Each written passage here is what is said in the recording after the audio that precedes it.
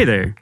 Before we start this episode of Jackson Film Club, the podcast, we wanted to let you know that if you like what we do and you want to support us, you can make a one-time donation using Venmo at JXN Film Club, or you have the option to make recurring donations by visiting our Anchor profile at anchor.fm/JXN Film Club. Thank you for your support.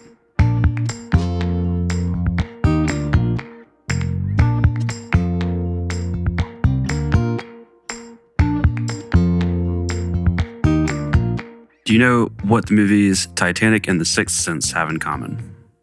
I think I'm kind of know where you're going with this. In one, they see dead people, and the other one, there's a sea of dead people. Very close. I see dead people. Yeah, there we go. I see dead people. Yeah, I got it. Yeah. Awesome. Yeah, it was like I knew where it was going. I'm really good at Laffy Taffy jokes. Oh, yeah, that's a good laugh. I am the joke master. Welcome back to another episode of Jackson Film Club, the podcast. I'm Sam Grafe. I'm joined by Michael Lamb. And we're also joined by Ben Wilson. Welcome, Ben. Well, this is Ben. If you listen to our superhero episode, he joined us for that discussion. But this episode's this is all about Ben.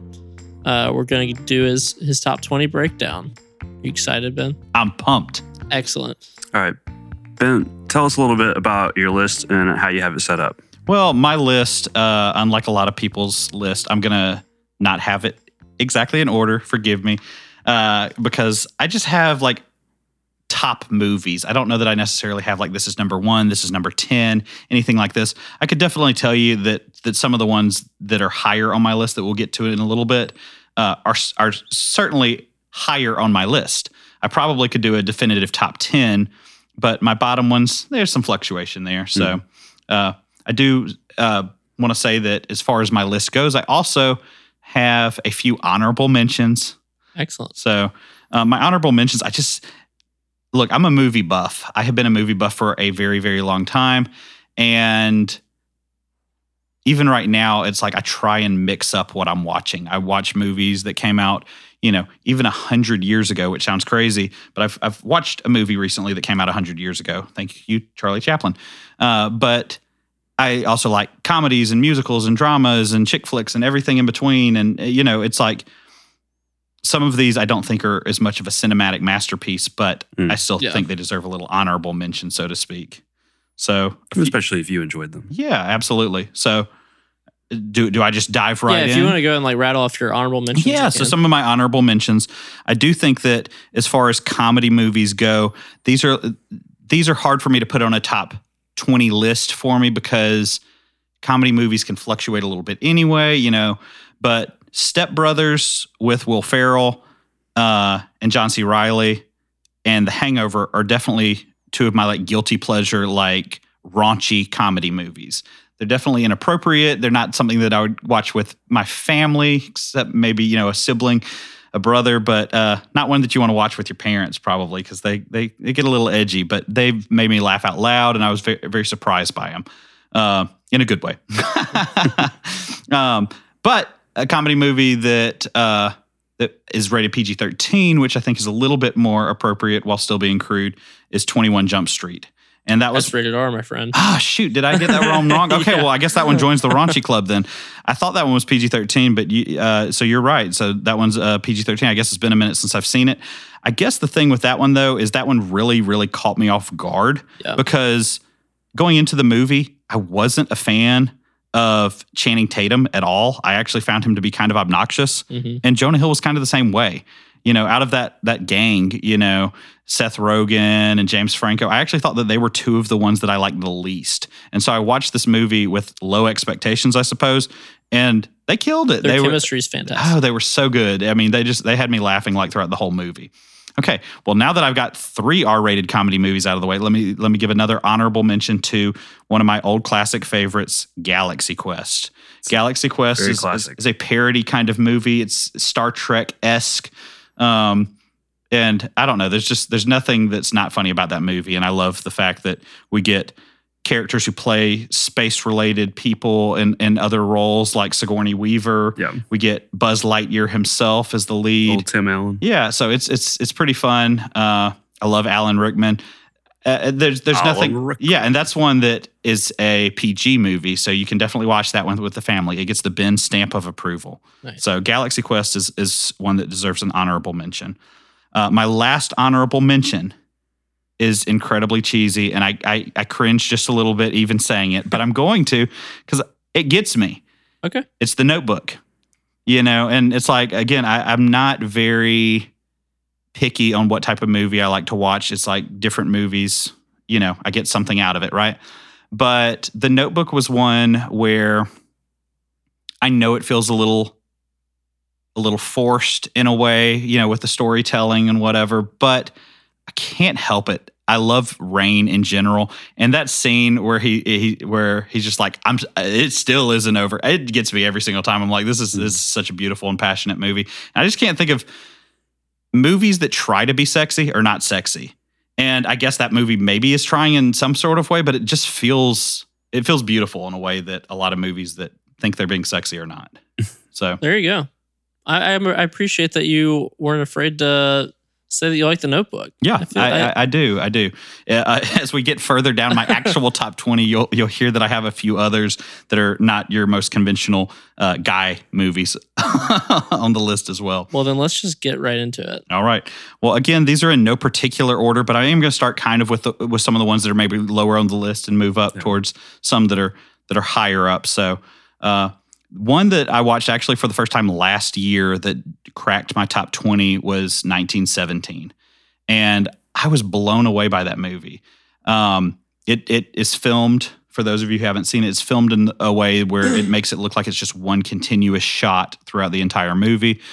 And as somebody who just loves movies in general, I loved that. There's other movies that have done that, but not in a war movie like that. I felt like I was there in the trenches in World War I, and it was scary. It was scary in a way that other war movies, I've seen tons, and this was just very, very different than anything else that I had ever seen before, and loved it. Yeah, there's a certain like desperation in that movie of not being able to cut away from something. Yeah, I'm thinking of like a particular character death, around halfway through the movie. Absolutely.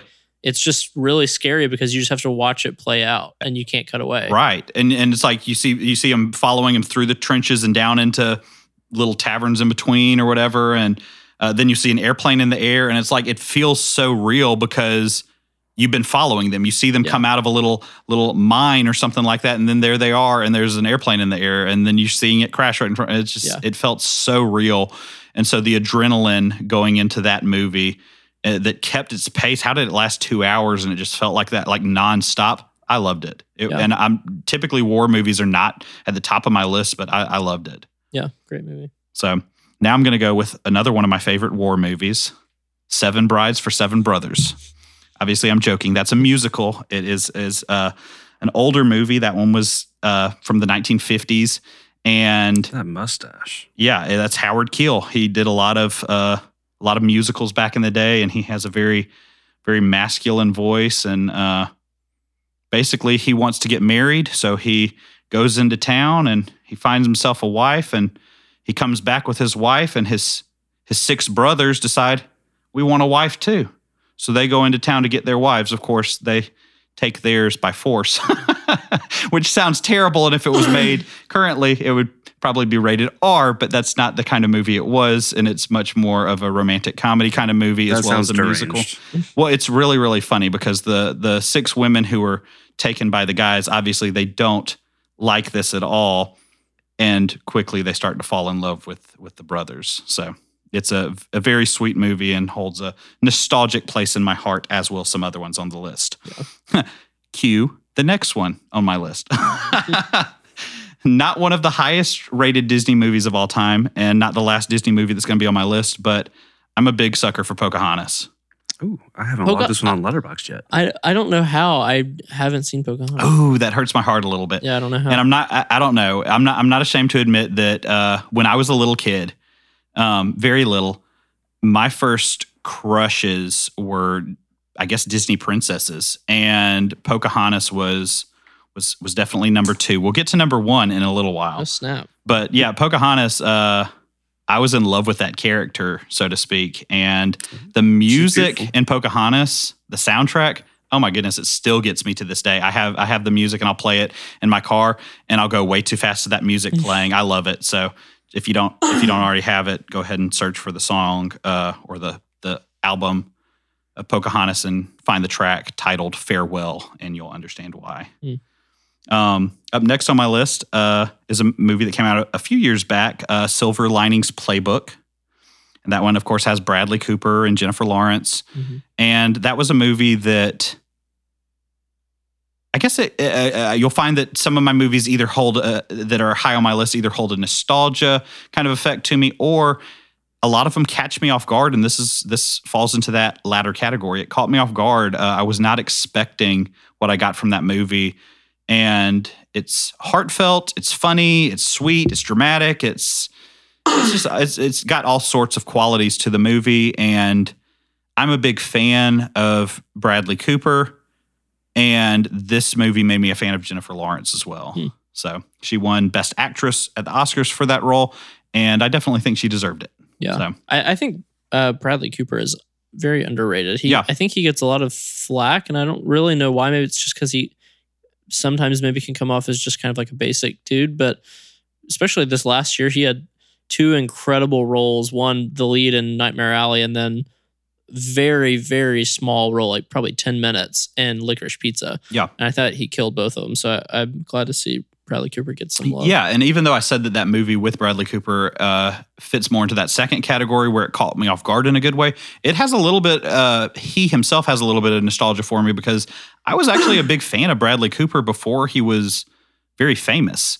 I knew his name back in I guess it was the early 2000s when he was a small supporting character on the show Alias that J.J. Abrams did. I did not know he was in Alias. Yeah, so he was one of the best friends of Jennifer Garner's character in Alias, and Will Tippin was the character he played, and I loved that character, and he was one of the names that would appear like as they did the little opening credits or whatever, and so I knew who he was before he really made it big in Hollywood, so I've been a big fan of his over the years.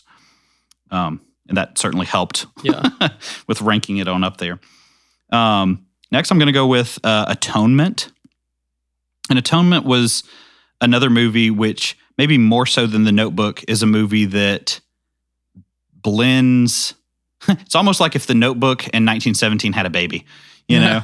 And that's Atonement. It's very beautiful and poetic and heartfelt. And you have the ugliness of war. You also have a really neat storyline about how much one choice can affect somebody, and one person's decision, even if it's not your decision, how much it can affect somebody else's life. And so it's one of those stories where somebody gets accused of something and it totally changes the entire course of the rest of these people's lives. And James McAvoy, fantastic. Keira Knightley absolutely kills it. And that dress, I'm gonna probably butcher the name. Is it Saoirse Ronan? I'm a big fan of hers. She's young in the movie, but look, she's very, very, very talented. So highly recommend that one. The next one that I have on here is Toy Story, which going back to 1995. And with Toy Story, it's almost one of those where I could kind of lump it into an honorable mention kind of thing too, where it's not just really Toy Story, it's kind of all of the Toy Story movies. I think that Toy Story 3, I'm a huge fan of Toy Story 3, and I think it perfectly wraps things up, and I felt like 4 was a little unnecessary. And then after rewatching it, I'm like, okay, I like 4 too. I'm like, dang it, they got me. It's like I like every single one of the Toy Story movies. And yeah, Woody and Buzz will always hold a place in my heart. So yeah, I think Toy Story 1 excels, and it's how simple it is. Yeah, it's great storytelling, and it's just fun all the way around. So again, that's another Disney movie. I guess the second Disney movie on my list. And again, we're making way for another. Another there will be. Nice. Yeah. So up next is another movie that cracked my top 20, and it's kind of impressive because I've only watched it once. I watched this for the first time a couple of years ago, and it's a movie from the 70s. It's called The Sting, and it has Robert Redford and Paul Newman. And after watching that movie, I was a big fan of Robert Redford and Paul Newman. And I wanted to watch every single movie that they've been in. And I've, making my way down the list, and I've enjoyed a lot of their other works as well. But The Sting it's kind of a movie that has to do with con artists, and it's so much fun. And I was blown away. It surprised me, even though it's a movie that is still about conning people. So, have with it what you will with that. But that's one where if you haven't seen it, I would highly recommend it. We're going to go on a little superhero stretch here. My next two almost can be lumped together, but that's Infinity War and Endgame of Avengers. The thing with those movies is, again, if those are movies that make it hard for me to rank in a top 20 or a top list, period, because will a superhero movie like that ever be considered one of the best movies of all time? Some people would say yes. But to me, one of the things with those two movies is I can't express enough how I felt when watching those movies, especially for the first time in the theater. Growing up and being a big fan of Star Wars, I never thought that I would have an Empire Strikes Back moment in my lifetime where I leave the theater feeling like I just got punched in the gut with what they did. And Infinity War kind of did that. Yeah, definitely. And I loved it. And it was really funny because it's obviously that movie was so hyped up. Everybody, we were so excited about that movie coming up. And I was talking with my coworkers and friends about that movie before it came out, and they were like, what do you want to happen in the movie? What do you not want to happen? And one of the things that I wanted to happen, which is a little ironic, was I said I didn't want there to be unnecessary deaths in the movie, or pointless deaths that just get undone. For this, yeah. So I'm talking about Infinity War right now, but I'm going to segue into Endgame as well, because both of those are on my list. So spoiler alert right now, you can skip ahead a little bit if you don't want to know what happens in those movies. But the irony is that I wanted it not to have pointless deaths. And what does Infinity War do? It has all of these deaths that are going to get undone. Yeah. And I walked away loving it. Why? Because if you're going to have deaths that get undone, go big. And boy, did they go big. So you knew walking out of the theater, there's no way. Absolutely. I had one of my best friends, Cody, who he'll need to do a top 20 sometime soon too, because he has a list with you. But Cody, sorry, Cody, I'm gonna make you look bad here, but Cody left that theater beat up, feeling like it was done. I'm like, they did not just kill Spider-Man. It is funny to me. They did not kill Spider-Man, and they did not kill Black Panther. It's like, out of all the characters that were going to make it out of this alive, Spider-Man and Black Panther are not your two that are going to die. I would, So the funny thing is, I would have bet a lot of money going into the movie that Spider-Man and Black Panther would not die, and lo and behold. I remember making lists with people. Yeah, most likely, least likely to die. Yeah, lists of top 5 people who are going to die in Infinity War. And again, so I know a lot of people in Infinity War, the pacing is amazing. Yeah. I love how, it's just, I can watch that movie again and again. I'm like, how is this movie so long? And it doesn't even feel like it. And so obviously Endgame had a lot to kind of follow up with that. It's almost like the Return of the Jedi to the Empire Strikes Back is like, now what? Mm-hmm. But they obviously have to undo the mess that they made. And again, I didn't care that they had made all those deaths happen, because I just wanted there to be some ramifications for it. You can't just totally undo everything. And honestly, I was really, really satisfied with the way Endgame did it. And I felt like those were big shoes to fill. Like, this is what you're going up against. And it's ironic because I'm not a big fan of time travel and everything in general. And yet some of my favorite superhero movies like that and Days of Future Past involve time travel. And so I think Endgame does a great job. I love that some of the surviving members are all of the original Avengers in the movies. And of course you have sad sign-offs for Captain America, Iron Man, Black Widow. And I loved it. I think that they really nailed it in Endgame. So both of those deserve a spot on my top 20 just because of how I felt watching those movies.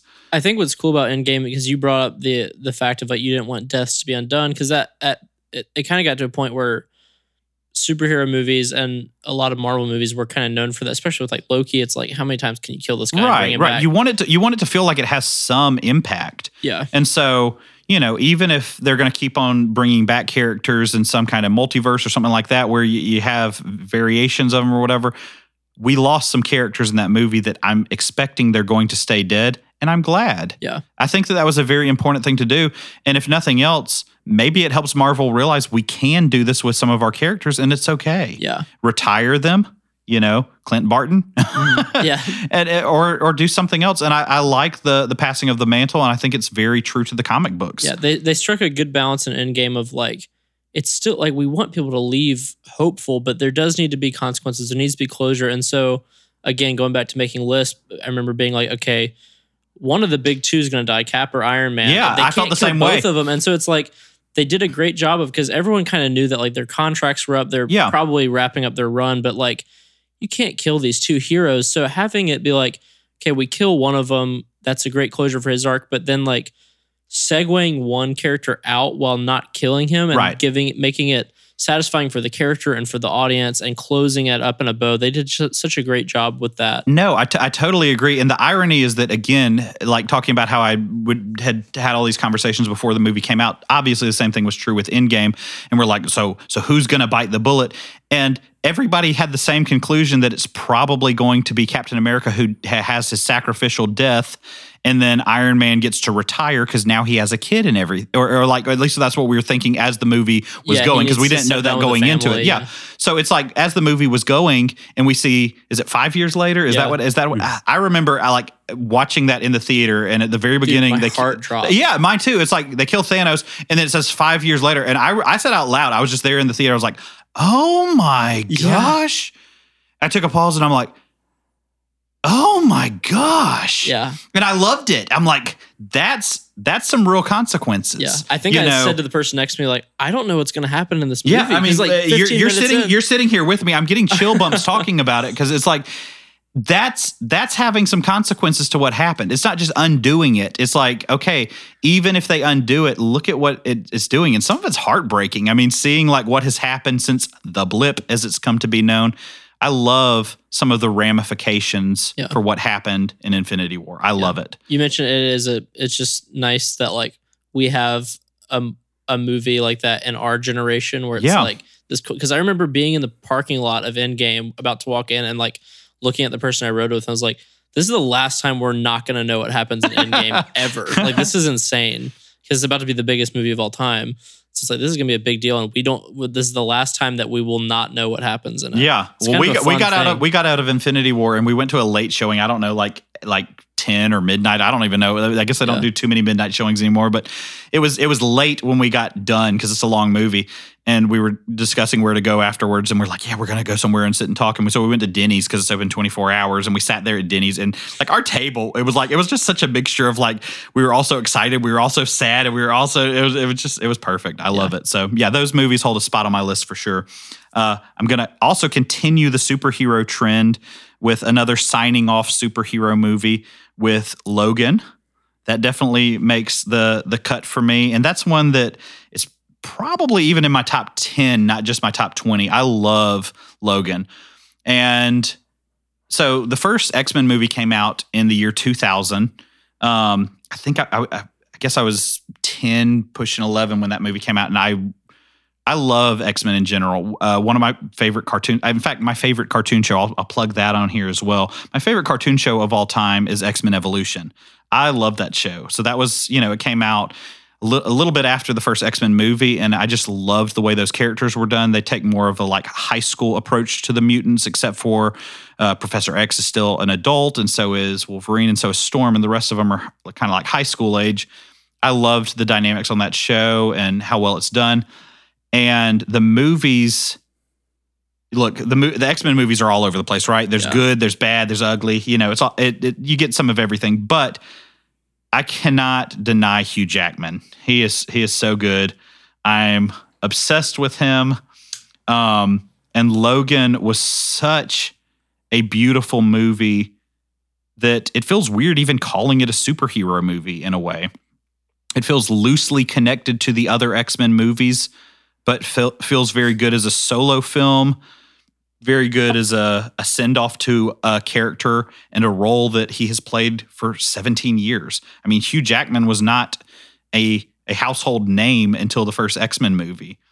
And it's kind of crazy because an actor who now most people don't know the name Dougray Scott, But Doug Ray, I had no clue who that is. So Doug Ray Scott was supposed to play Wolverine in the original X-Men movie. Oh, snap, that's right. And he, I like Doug Ray Scott. He was the prince in Ever After with Drew Barrymore, which that deserves an honorable mention on my list too. Love it. But he was supposed to play Wolverine, but he was tied up filming Mission Impossible 2. That's unfortunate. I know, right? And so instead, Russell Crowe suggests you should check out my mate. He suggests an Australian friend of his, Hugh Jackman, and lo and behold, the rest is history. 17 years, and I think, was it 9 outings as Wolverine? I mean, he had 3 Wolverine movies, and the first 3 X-Men movies. Then he, even though 2 of them are more cameo-esque, he was in all 3 of the Days of Future Past movies. We don't talk about Dark Phoenix, but he wasn't in that. He wasn't in it, so it's like his name's not tainted. It's kind of crazy that he got to his 17-year mark, his 9th movie, and he gave the best performance of the entire run. He was so committed. I think that says a lot about him, and also I think it does say a lot about the director. I think James Mangold. I think he did a great job with the movie.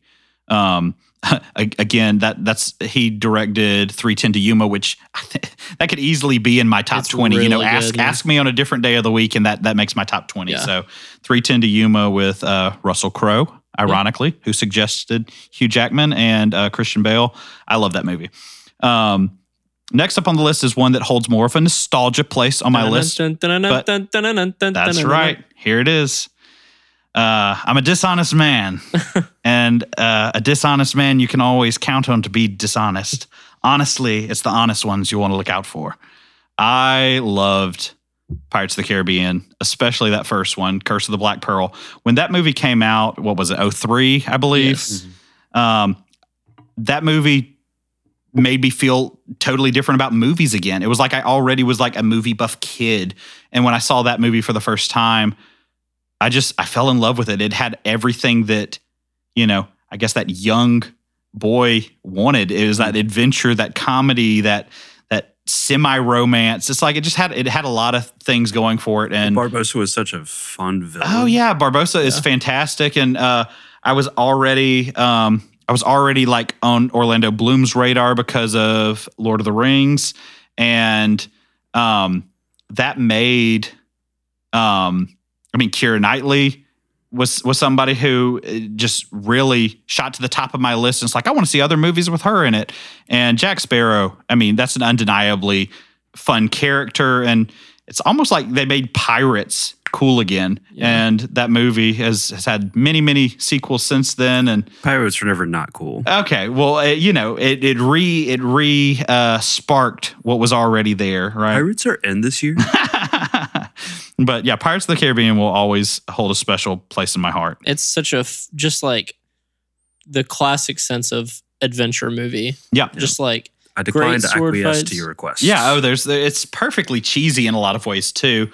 It's one I actually rewatched last year, and does it hold up in every single area? Maybe not, but it's still a whole lot of fun. Yeah, if you start thinking about the last time I watched it, I do remember thinking, like, if you think too hard about the mechanics of the undead army and like what constitutes them dying and not dying, it doesn't make any sense. Right. But like, it's so much fun. Yeah. Oh, it's a blast. I love that so movie. that's definitely up there for me.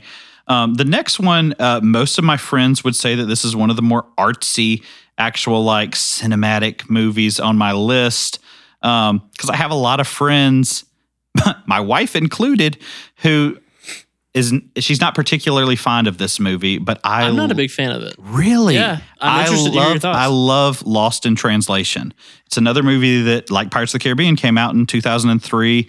It's done by Sofia Coppola, and there's nothing about that movie. What's so funny is it's very simple. It's a movie that is, I guess, kind of dialogue heavy, and a lot of people would consider it slow, consider it artsy. I just feel totally transported watching that movie, and it's a fish out of water kind of story where you have 2 Americans in Japan who just feel so disoriented in their life and where they're at right now. And they themselves are in different walks of life.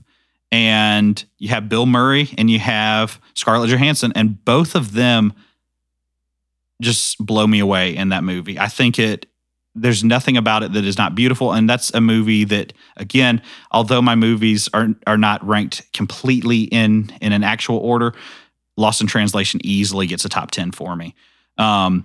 And despite people thinking maybe it's slow or something like that, I would rewatch that movie again and again and again. And I have seen it multiple times, and I enjoy it just as much every single time. What was funny was the first time that I was rewatching that movie, I was a little nervous. I was watching it with my brother-in-law, and both of us had watched it separately from each other, and both of us loved the movie. And it had been a few years since we had seen it, and both of us were nervous. We were like, are we not going to enjoy it watching it again? And we watched it again, and we loved it. I liked it even more the second time. And then I showed it to a group of people, and like half of them hated it, and half of them really liked it. So I'm like, it's a polarizing movie, I suppose. But Michael, have you seen it? I have not. Okay. No, but I've had that experience where you share things with your friends. It does not go well. What? I do hate Tell it me when about you're it, like, Michael. I hate it when you're showing somebody a movie that you love and you're like gauging whether they like it, Yeah. and you start critiquing every little thing about the movie to the point Sure. where you're like, do I even like this movie? Yeah, that's a hard one to swallow. So even though I have watched this movie with a group of people and had to sit through that, I still love the movie. Yeah, so which is a good sign. It held up, even if it didn't hold up with everybody else's opinion at all times. Yeah. At least you know where you stand. Yeah. Oh, yeah. Look, I'm unshakable with Lost in Translation. So next on my list, I have Shawshank Redemption, which Absolutely. most people know about that one. That's a huge fan favorite movie. It's like, I feel almost like it shouldn't even be on my top 20 It's like a given. yeah, it's one of those movies where it's like people like, they're like, oh, Braveheart, oh, Gladiator. It's like, I mean, they're great movies, but it's like it's hard sometimes for me to be like, should that be in your top 20 list or something like that? But Shawshank is a movie that I just think gets it right. Mhm. It's a fan favorite for a reason. It was kind of interesting to me that it was a movie that didn't do super well in the theaters, and then like when it was released on, I guess it was VHS back in the day, because it wasn't on DVD back in '94 or whenever it came out, and it did really well. Like once they released it on video, and then it became like you couldn't even call it a cult following. It was like it was a very popular movie, and so. But Shawshank is a movie that holds up very well over time as well, and powerful. Yeah. Wonderful movie. It's been a few years since my last watch, and I definitely need to give it a rewatch. You watched it recently, Michael, for the first time, and you liked it, right? Well, so 2021 Oh, wow. I had a goal to watch 365 movies. Yeah. And I put out a poll on Twitter to figure out what my last movie when I reached the Oh goal my goodness. was going to be. And Shawshank won the poll. It should have, because I don't remember the other options, but it was like The Godfather and some other stuff. It was. They were all like movies that were on my watch list that I've just heard over and over again over the years. That's a lot of pressure. That's a lot of pressure. Yeah. So I do have to ask you, like, having that pressure, how did you feel about the movie as a whole?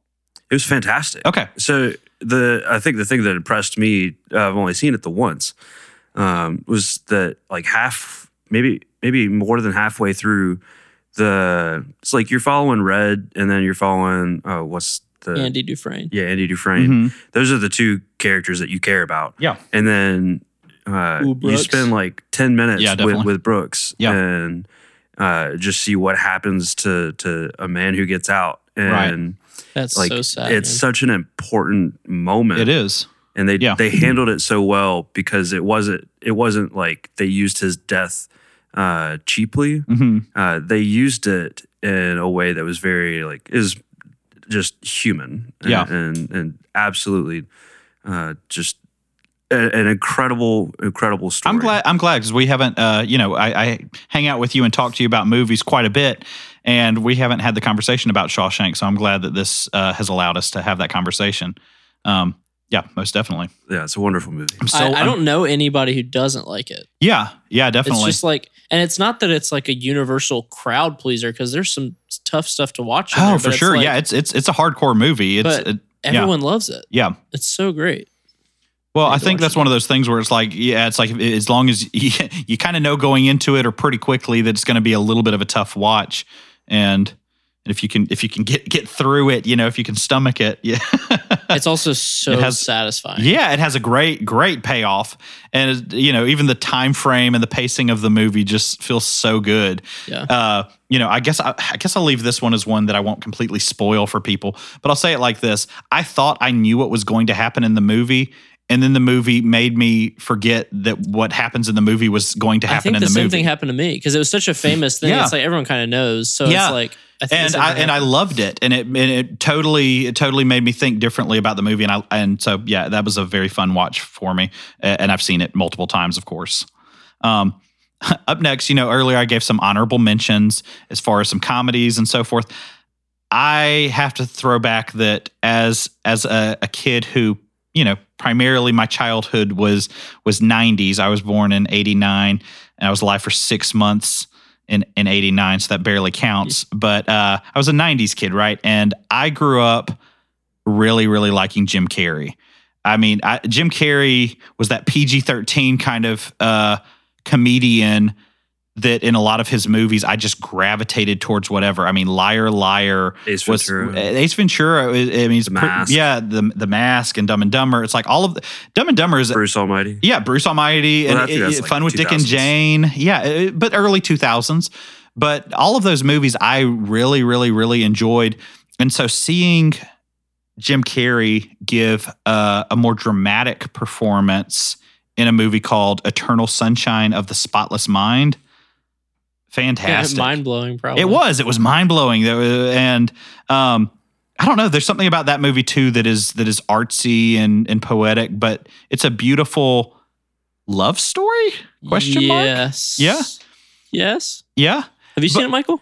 I have. It's a love story. Yeah. It was one where it's like it keeps you confused throughout a lot of the movie in a good way. And So I feel like I'm curious. Yeah. How do you interpret the end? Meaning, Do we spoil? Okay. Well, so if you have not seen this movie and want to, then skip the next couple of minutes. I don't know. Skip like But 30 seconds. So the whole movie. yeah. You've got these two characters, and they're just going out of their way to try and erase the other person from their life, Right. because of all the pain that they caused. And then at the end, they have this conversation, and they're just like, "Well, I guess we should stay together." It's like, okay, so is that a tragedy, or is that? That's the beauty of the movie. Yeah. I think that's exactly what's fun. Sometimes movies, I don't like it when movies try and have a clever, artsy, ambiguous ending. And yet I like it sometimes when I feel like it's done in a good way. Who cares? We don't have to sit through another 2 hours of movie to see if things pan out well or don't. I love it. It's like, clearly these people who have tried to erase each other from their memory or whatever, it's like they are still drawn to each other. They're still meant to be with each other. There is something that keeps on pulling them back together, and that's the beauty of it. Yeah. Yeah, it's called codependency. There's also a sudden Elijah Wood in there, which I had no clue when I pressed play that I was going to see a pretty sure shaved head Elijah Wood, and it took me completely off guard. Well, it's not as scary as what's the one he does where he's really scary in one movie. I'm blanking. Sin City? Yeah, Sin City. Oh gosh, he's so terrifying in Sin City. Isn't he yellow? He's just, Somebody's yellow. He's just scary in that movie. So after that, I can handle him in anything. Up next on my list is a beloved Christmas classic. Yeah. And this one is easily in the top 10, not the top 20. I love It's a Wonderful Life. So I know that seems kind of cheesy to have it on your top 20 or top 10 list you, brother. Not at all. of You're all in time. good company. Yeah. Well, really, really enjoy that movie. I'm a big fan of Jimmy Stewart, of course, who is the lead in the movie. And the director of it is Frank Capra. And you're going to hear Frank Capra's name in a moment, too, because he also directs the next movie on my list. But It's a Wonderful Life is a story that now we hear a version of that story told time and time again now, where it's like, what would life be like without this person, and how much does one person impact the rest of the world?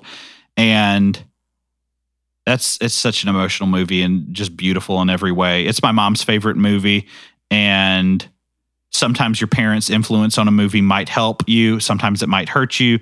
This is one where maybe it helped morph me in the right direction, but I am not ashamed to admit that that's one of my favorite movies of all time. It's one of my favorites too.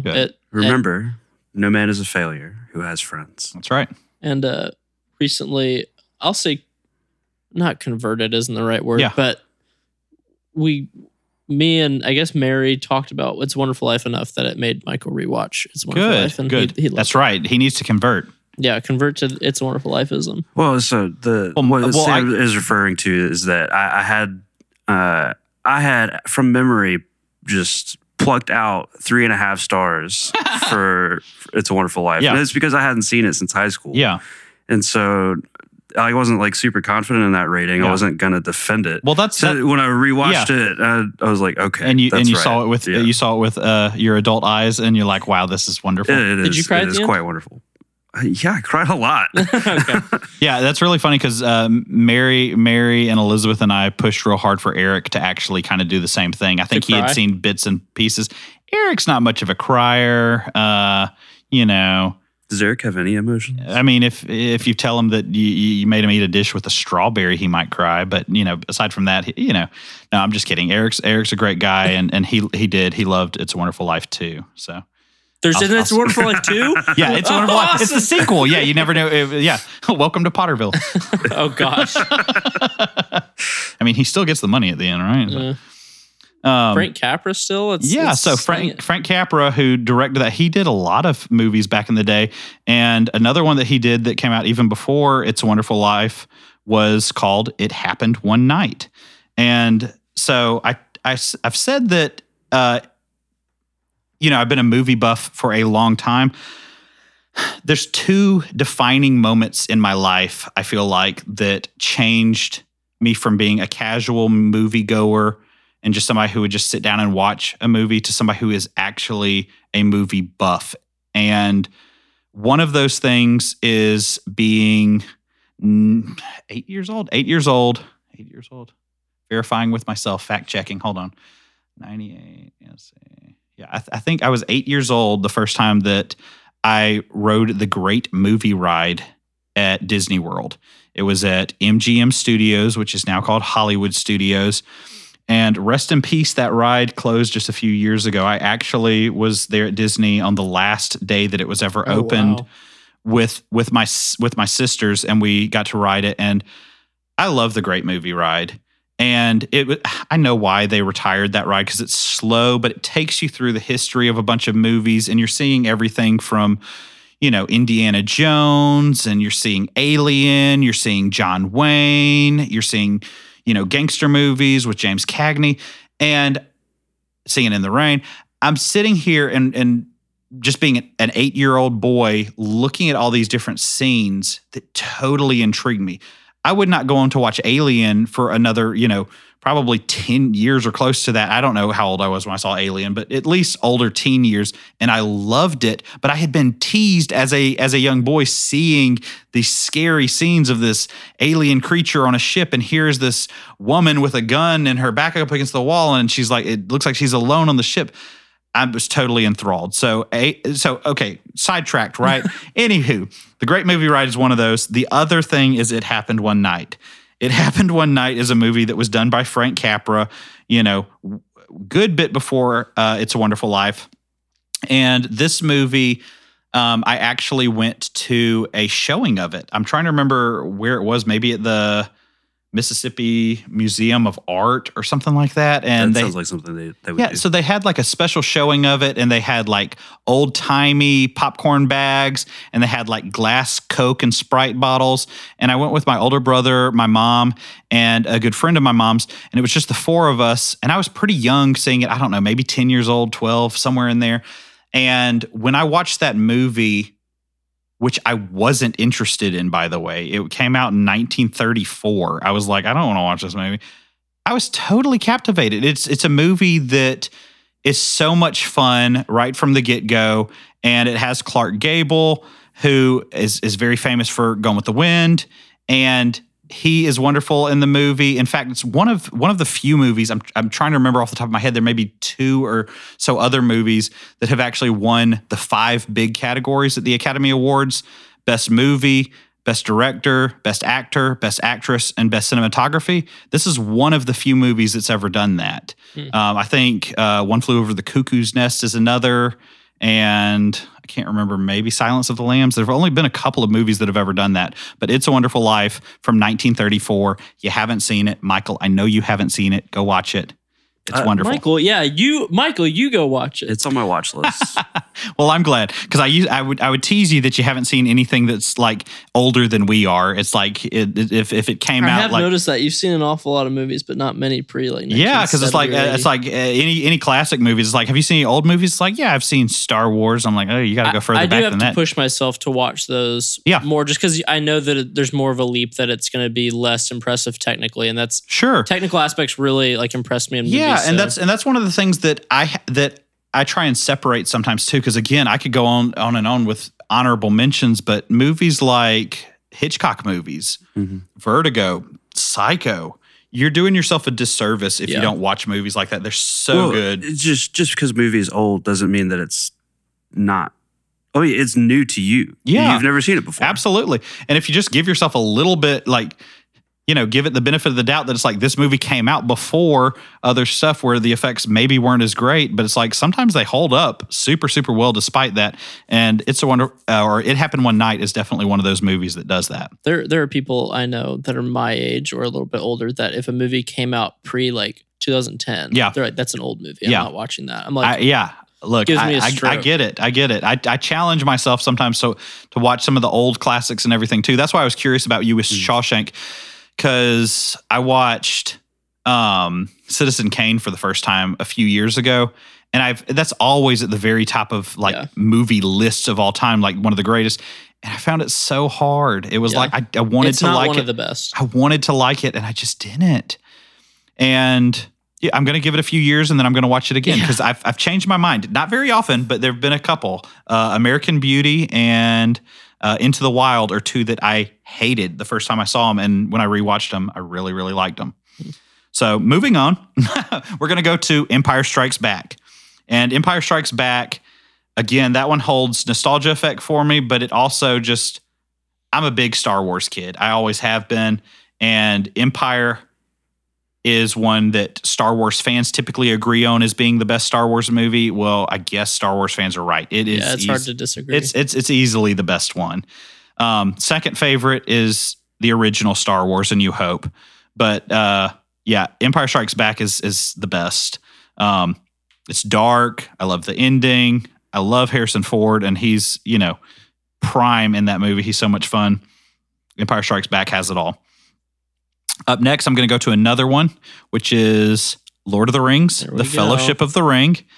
And just like with Star Wars, it's like you can kind of lump that into more Lord of the Rings movies, but I'm not counting Lord of the Rings as a whole here. I'm specifically naming my favorite, which is the unpopular opinion. Most people like one of the other two better than this one, but Fellowship is easily my favorite of the Lord of the Rings movies. I love the characters all being together.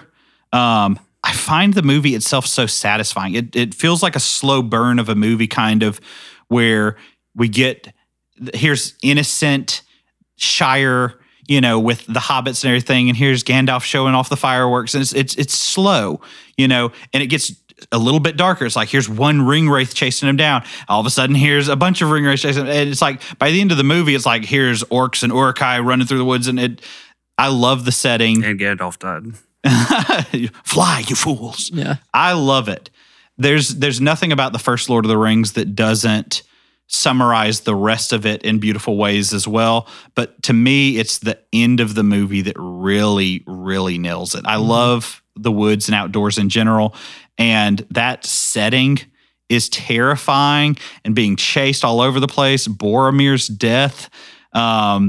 Even this, my favorite scene in the entire movie is easy for me too, which is when Boromir has just tried to take the ring by force from Frodo, and then all of a sudden he's put on the ring, he's turned invisible, and then he runs into Aragorn, and Aragorn almost gets mad at him at first, and the ring's calling to Aragorn and almost taunting him, and Frodo says, I'll give it to you if you want it, because he trusts him at this point. And he's just like, And again, you can't, this is a podcast. I'm getting chill bumps because I get chill bumps every single time I talk about this scene.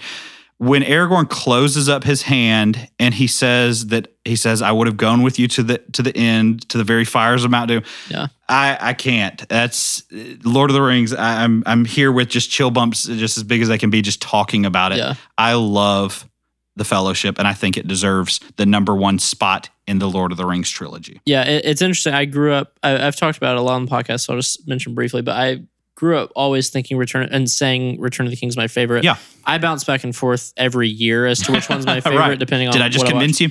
Yeah, well, actually, the person who convinced me for a while, I said Fellowship was my favorite, and again, any day I'll say Fellowship is my favorite. But, Good. The person who got me to think about it differently was Elijah Wood. Oh, yeah. And there was an interview where someone asked him, "What's your favorite?" Yeah. And he said Fellowship and listed off all these reasons. Uh-huh. The great pacing. Yeah. The tone is perfect. Everyone's Definitely. together. Like it's. There's nothing wrong with calling that your favorite. Yeah. Well, I'm happy that we share that opinion because it's the minority. It's not the empire. Yeah. You know. It's dangerous business going out your front door. That's right. He doesn't say front. Get wrecked. What's your number 2? All right. So number 2 on here is Prisoners. And you've already heard me, fanboy over Hugh Jackman. And this, I think, is Hugh Jackman at his best. It's hard for me to say that because I love him in Logan, but I can't get over how good he is in Prisoners. And one of the things that this movie does is that it pits Hugh Jackman's character against Jake Gyllenhaal's character. And they're both working towards the exact same cause. Mm-hmm. And they're getting in each other's way and driving each other crazy and butting heads. And both of them are trying to do whatever they can to find Hugh Jackman's missing daughter in the movie. And Hugh Jackman is going more unconventional, whereas Jake Gyllenhaal being, the detective has to go more by the books. And I think it's fantastic. I actually, a moment ago I said that I don't change my mind on movies too often. I also don't change my mind on actors too often, and Jake Gyllenhaal was not on my radar. He was somebody I thought was kind of annoying. I watched him in Prisoners, and I tell you, I want to watch every single It may Jake. be his best performance. Yeah. He's so good. I think he is amazing in that movie, and I've sought out his movies since then, and now I'm a Jake Gyllenhaal fan. Yeah. He made me a fan in that movie, and Hugh Jackman, it's like, I don't know, there's scenes where it's like he has the hammer in his hand, he's smashing the sink, and he's like, "Where's my daughter?" Sorry, I just killed y'all's ears. It's just so raw, and he does it again when he's in the car with Jake Gyllenhaal. He's like, "That's my daughter. She's not wondering where you are. She's wondering where I am. Me, not you, me." And it's like, it's just so raw. It's like that Wolverine's coming out in him.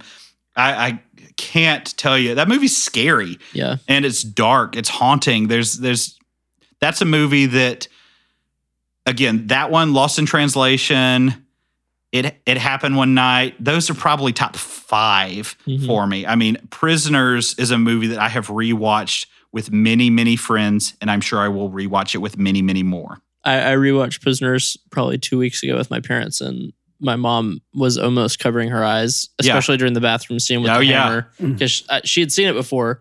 And I think she was still freaked out that he was going to smash Paul Dano's face. It's intense. It's like I've seen the movie. I've watched that movie probably 10 times. Man, the stuff with the shower too is just brutal. It's hard. It's hard to watch, but it's so good. Yeah. I mean, the movie itself and Paul Dano. Oh my gosh! Here I am talking about Hugh Jackman and Jake Gyllenhaal. Paul Dano is fantastic in that movie. Also, something interesting when he's walking down the street right before Hugh Jackman, spoiler, kidnaps him. He's singing.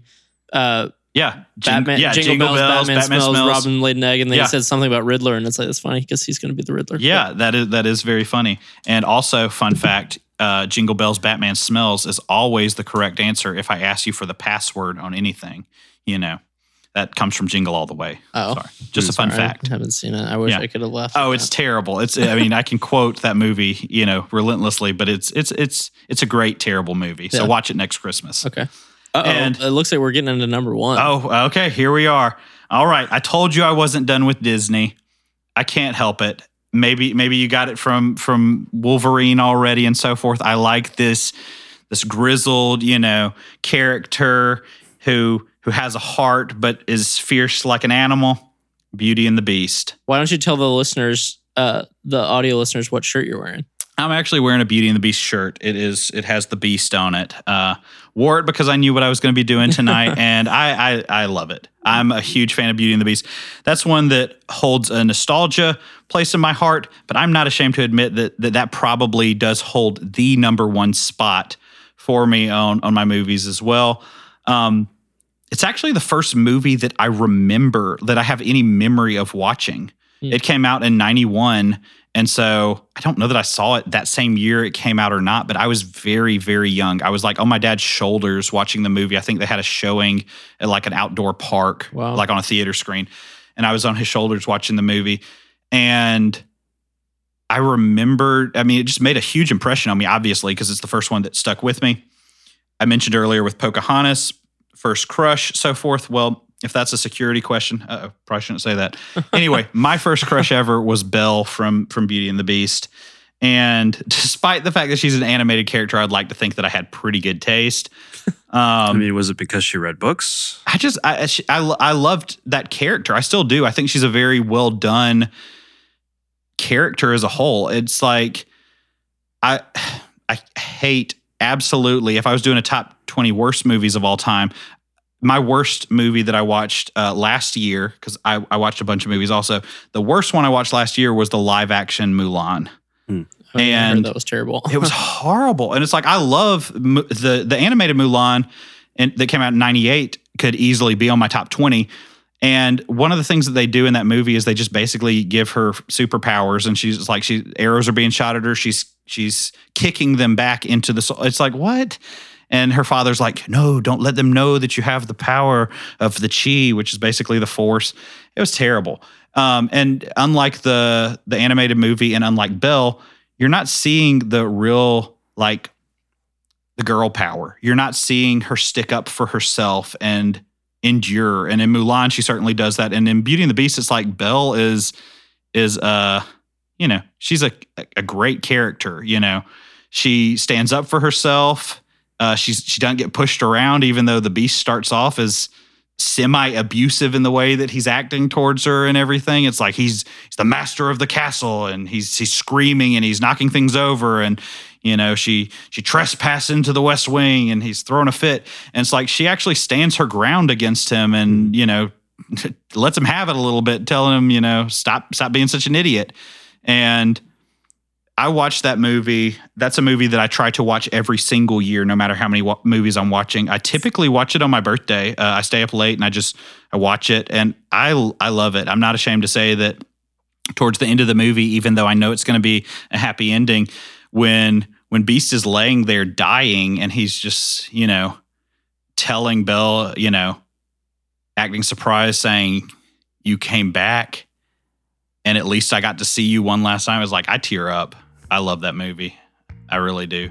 So that's another one that deserves a rewatch, because I remember watching it a lot as a kid, but it has been forever. I think it's just fantastic. And the voice cast is great. Gaston is a great villain.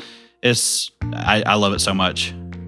Yeah. Well, it's one of those ones that I was actually surprised that I got to watch growing up. Yeah. Because it opens with a witch casting a curse. Sorceress. Well, magic isn't real. Yeah. Oh, well. It's in my heart. Yeah. It's in the movies. It's in the music. Guys, Ben, that was a great list. Well, thank you for sharing with that. Oh, my pleasure. I think that just about wraps it up. I'm excited that we're getting to fire through all these top 20s, because this is fun. Yeah. Absolutely. Well, thank you guys for having me. Absolutely. Yeah, thank you. Signing off. Goodbye. Peace. Love you.